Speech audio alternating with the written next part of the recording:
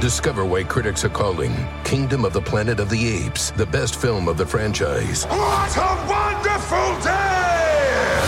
It's a jaw-dropping spectacle that demands to be seen on the biggest screen possible. I need to go.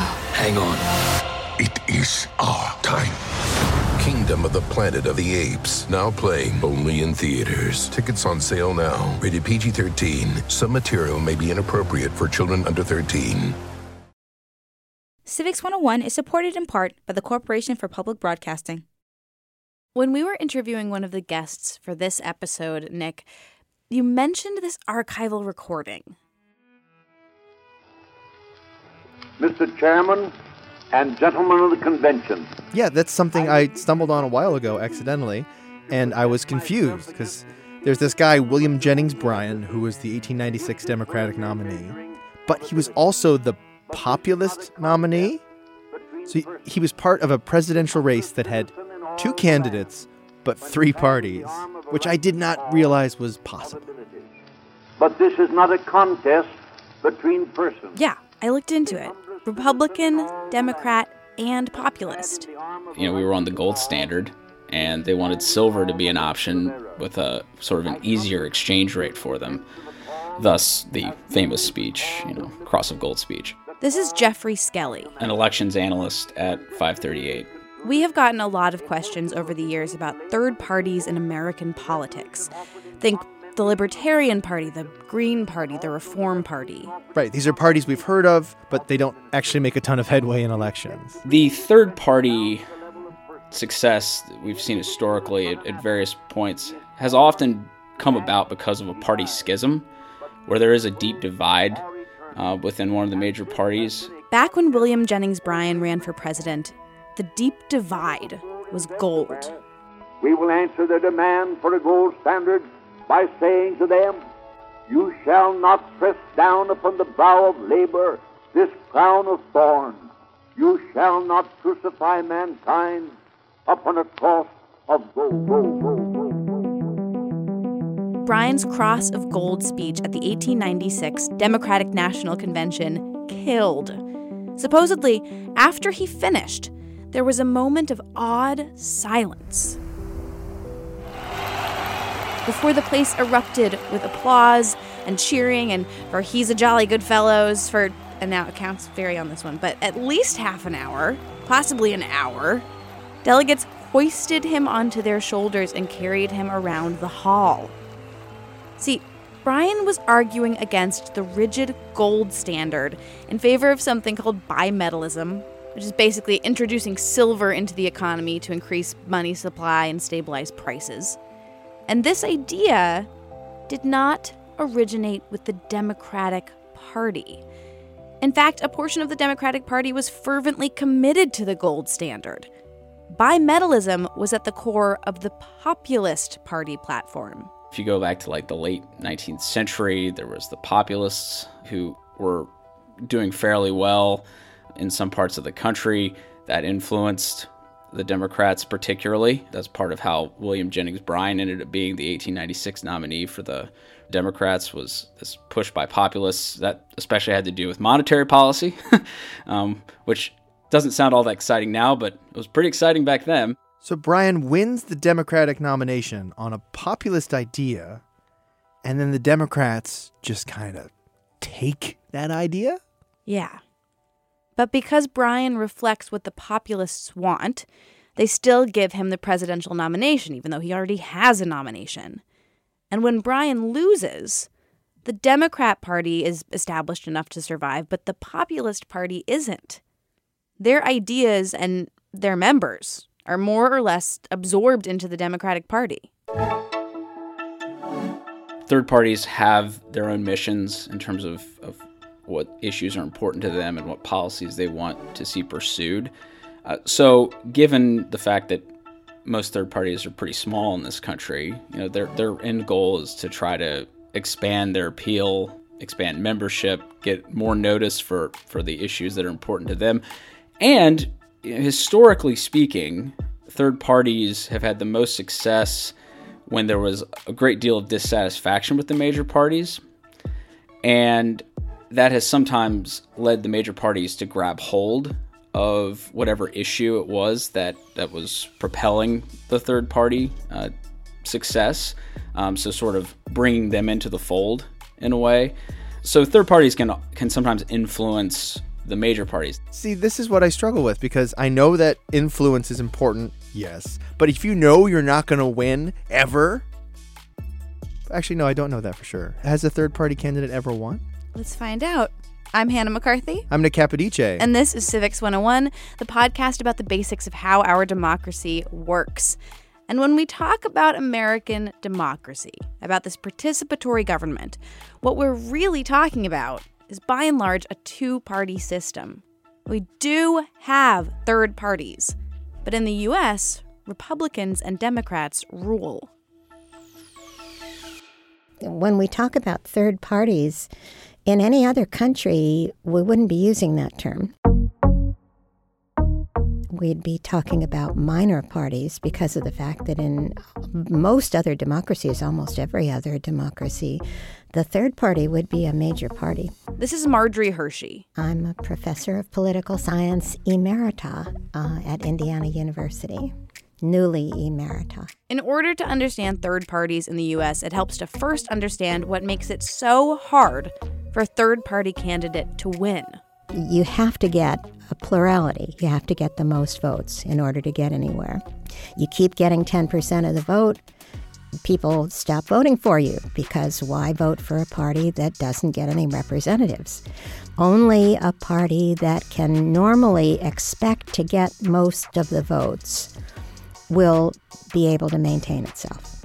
So that means the party that usually wins obviously stays, and the party that has at least a shot at replacing it stays. All the other parties get nothing and they go away.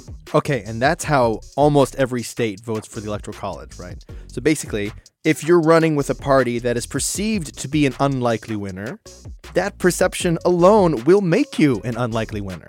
There's actually a political science theory about this. Duverger's law, or however you actually pronounce his name in French.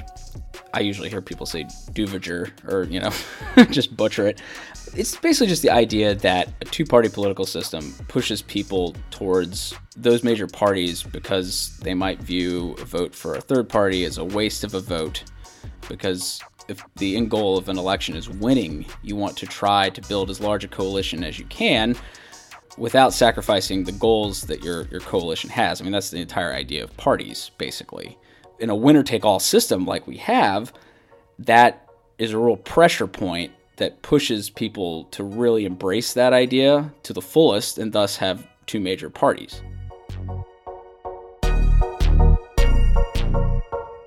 So because we're a two-party system, we vote the way we do, and because we vote the way we do, we remain a two-party system.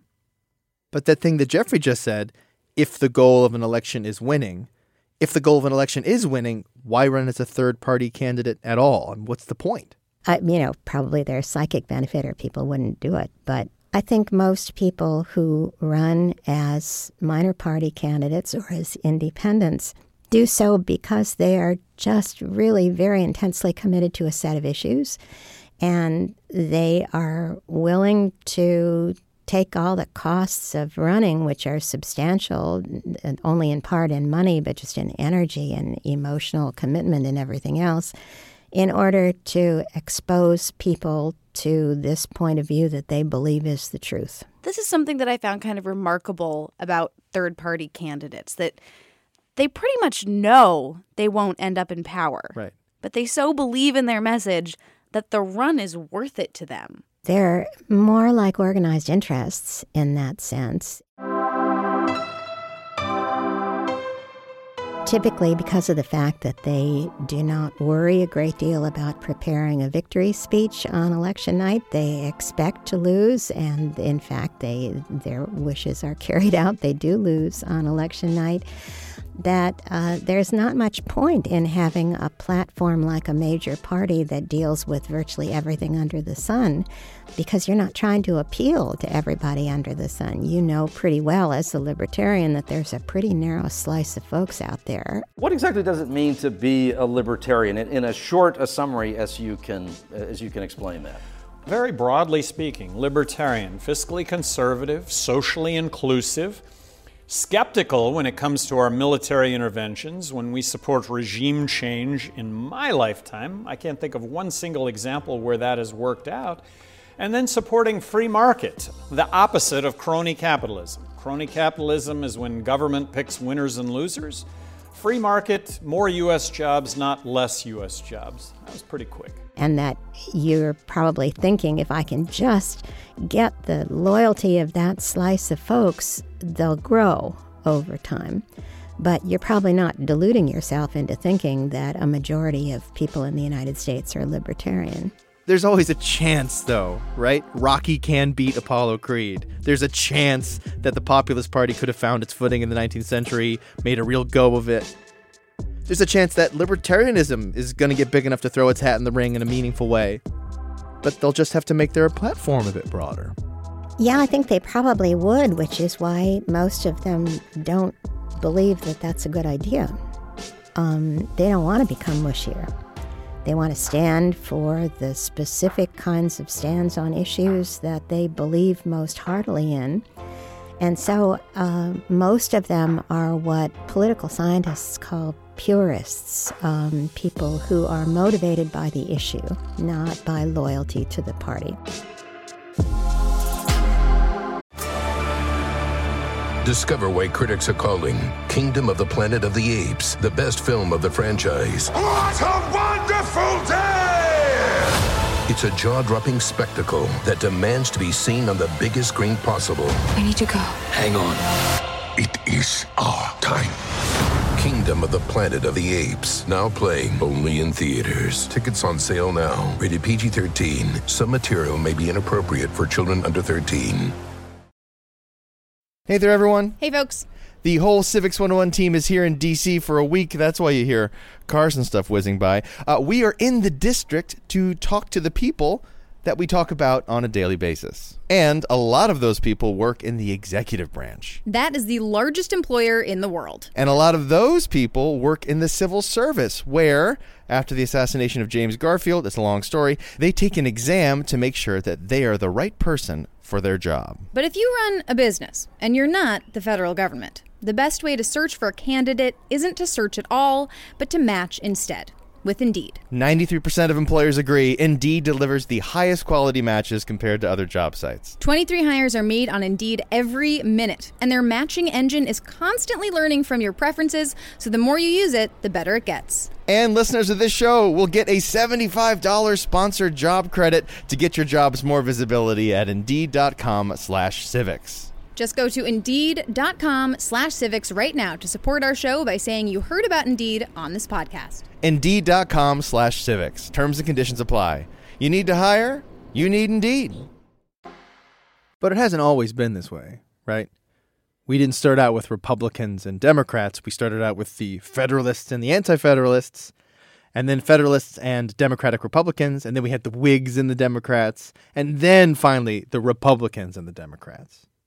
So yes, it's always been a two-party system, but it's parties replacing one another. How did that happen? The parties weren't necessarily as ideologically sorted as they are now. And by that, I mean, historically, you had, for example, in the Democratic Party, you had sort of more liberal, big city Democratic bosses, especially on like the East Coast, allied with Southern Democrats who were definitely conservative. And so that was an interesting coalition. And on the other hand, you might have more conservative Midwest and Western Republicans allied with more liberal Northeastern Republicans.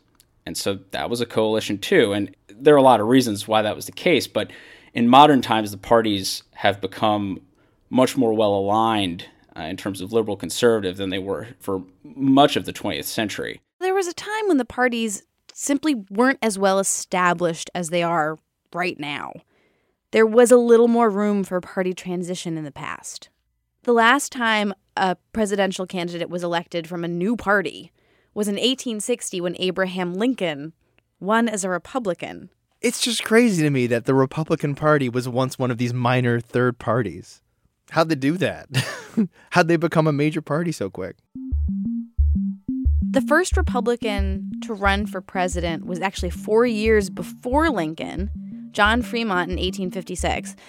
And it was because of that election that the Whig Party, which was the major party at the time, ended up dissolving because you had this issue that left a lot of people really fed up with the parties and wanting another option. But unlike with the William Jennings Bryan election and the gold standard issue, the issue in 1856 successfully brought a new party to power, because that issue was enough to tear an entire country apart. Whigs also were basically destroyed by the slavery issue, because Southern Whigs were pro-slavery, and so they increasingly found themselves allied with Southern Democrats who were pro-slavery as well, and Northern Democrats increasingly found themselves allied with, well, to some extent, with Northern Whigs who were opposed to the expansion of slavery. That situation caused the Whigs to sort of fall apart, and the Republican Party basically came out of a lot of former Whigs in the North, and so it was basically this coalition of those forces that ended up backing Lincoln in 1860 and how he got elected at the end of the day. So we haven't had a truly viable third party since the country was the most divided it's ever been, which is the issue of slavery. And it then, in 1858, essentially replaced the Whigs. So it might have been that the Republicans might have formed and then become a part of a three-party system, or maybe a four or a five-party system, but we didn't. What we ended up with in 1860 was another two-party system, but with one of the two parties different from the one that had existed 10 years before. So that was the last time a party was actually replaced. But I do want to be clear, third-party power remained and remains a significant force. For example, the Republican Party is what it is today because of a third party. Back when Teddy Roosevelt was rejected by the Republican Party and formed the Progressive, also known as the Bull Moose Party, in 1912, he took a bunch of supporters with him. And the party ideology of the Republicans started to shift to the right. But what about the local level? I've definitely heard of Libertarian or Green Party state legislators getting seats. Yeah, that happens. Elections are a lot easier for minor parties when the national government isn't at stake. But what about like Bernie Sanders? He's a member of the Senate and the national level, but he's a self-described socialist, right? Well, he defines himself as a socialist, yeah, but he ran for his Senate seat as an independent. He's running for the presidency right now as a Democrat. It wouldn't do him any favors at the ballot level to call himself a socialist. An independent is significantly different from a third party. It's a lot easier to win as an independent at any level than it is to win as a third-party candidate. Independents are a different story. The state legislatures have not worked as hard to make it tougher for independent candidates because of the fact that independent candidates are usually a one-off. They're a person who is running for one office without a whole slate of other people running along with that person. So they're not as much of a threat. If one independent gets elected, the chances are he or she will be defeated the next time around, and it's no big deal for the major parties. This brings us to the other hitch when it comes to third-party candidacy. The major parties actively make it difficult for a third-party candidate to even be an option for voters. While a third-party candidate may be miles away from a win, they can still ruin a major party candidate's run. There's a thing called the spoiler vote. That's a real threat. You steal voters away from a major party candidate.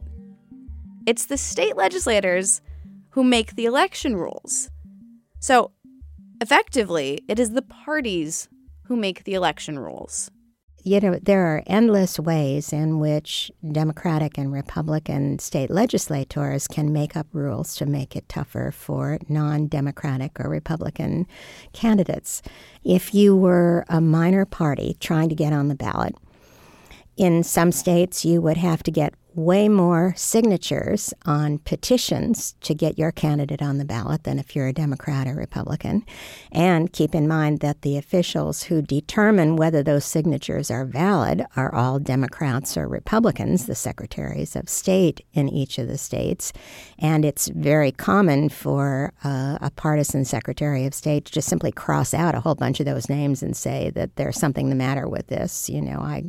This person doesn't exist, or their middle initial is on the petition, whereas their middle initial is not the name that they use to register to vote, so that's illegitimate. But if the third parties aren't posing a real threat, why work so hard trying to keep them off the ballot? The 1912 election is perhaps one of the most obvious examples because Theodore Roosevelt ends up running in the Republican primary. We're ready for Teddy again, boys, for the presidential chair. Against his basically handpicked successor, William Taft. Get on the raft with Taft, boys, get in the winning boat. Who would run in 1908 after Roosevelt didn't seek another term.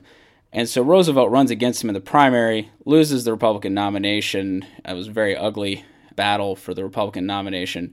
And then Roosevelt goes and runs as a third-party candidate. He runs as the progressive candidate. There's some other complications in there that are not worth getting into. But the point is that there's this very obvious split within the GOP, and Roosevelt actually ends up winning more of the popular vote than Taft does in that 1912 election. But the end result, and this is where you get into trouble in a winner-take-all sort of system, is that the Republicans were splitting the vote all over the country. And so Woodrow Wilson, the Democratic nominee, wins a sweeping victory in the Electoral College, even though he only won 42% of the popular vote. While on the street, or on the car, while at your home, or at the bar, it's a Wilson, Wilson, Wilson, that's all. So third parties are more than an ideological force. They can actually determine the outcome of an election if they're on the ballot. Third parties have real teeth. A lot of people think that Ralph Nader was responsible for Al Gore's defeat in Florida in the infamous 2000 election, for example. But I want to get at a bigger question, too. Sure, third parties make for political trouble here and there. But if they really can't win, right, if having the choice of a third-party candidate isn't really having the choice of a third-party candidate, are we less democratic than nations where you really can vote your third-party candidate into powerful office? Well, I hate to do this to you, but that sort of depends on what we want to define as democratic. On the one hand, the argument for a multi-party system is that when you go to the polls to select a candidate, you don't have to compromise as much. Okay, if you're a libertarian Republican, you get to be a libertarian. You don't have to be a Republican of whom a proportion of the party is libertarian, but a proportion is not. So in choosing a candidate, you get to express your views in a more pure fashion. On the other hand, in a multi-party system, the chances are pretty good that a single party is not going to get a majority. That party that gets the most votes is going to have to join with one or more other parties in order to get a majority. And the thing is, you as a minor party supporter can't be sure in advance of the election which parties your party is going to coalesce with. So although it may be more small d democratic, in quotes, in advance of the election when you're making up your mind as to what candidates to support, that may not be as small d democratic after the election when a coalition has to form in order to govern. Some people would use a different definition of democratic and say what we can really expect of voters is that politics is not a biggie for most people most of the time. For most people, the biggies are, do I have the ingredients for dinner? When am I going to get the laundry done? And that means for the rest of us who would rather watch basketball, we need to have a pretty clear sense of what it is that we support without having to do that research. And what that is provided by is a party identification. And while that might seem to be not too satisfying as far as our ideals of public service are concerned, basically a democracy is a system that gives you a choice. And if you have to spend a huge amount of time researching every candidate, A, we know you're not going to do that, and B, that means you're not going to have a choice because you're not going to bother to become involved in it. So a two-party system in some ways makes the choice easy. So on the one hand, it's not necessarily a bad thing that we default to a two-party system.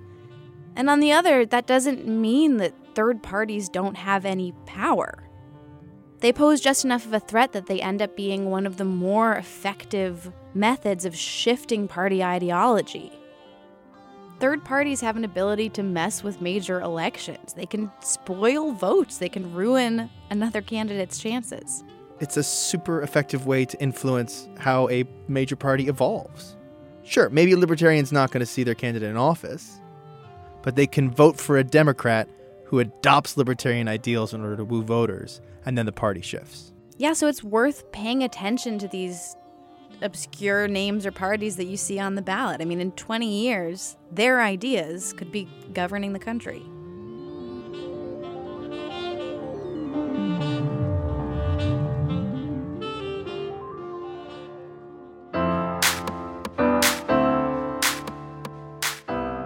Civics 101 was produced today by me, Hannah McCarthy, with you, Nick Capodice. Help in this episode from Jackie Fulton. Erica Janik is keeping the dream of bimetallism alive. She just won't let it go. Don't blame Maureen McMurray for anything because she voted for Kodos. Music in this episode by Chad Crouch, Kilo Kaz, Verified Picasso, Lobo Loco, and Patrick Patricios. Entries for our student contest are pouring in. Keep them coming. Go to civics101podcast.org/contest. You could win. Civics 101 is brought to you in part by the Corporation for Public Broadcasting and is a production of NHPR, New Hampshire Public Radio.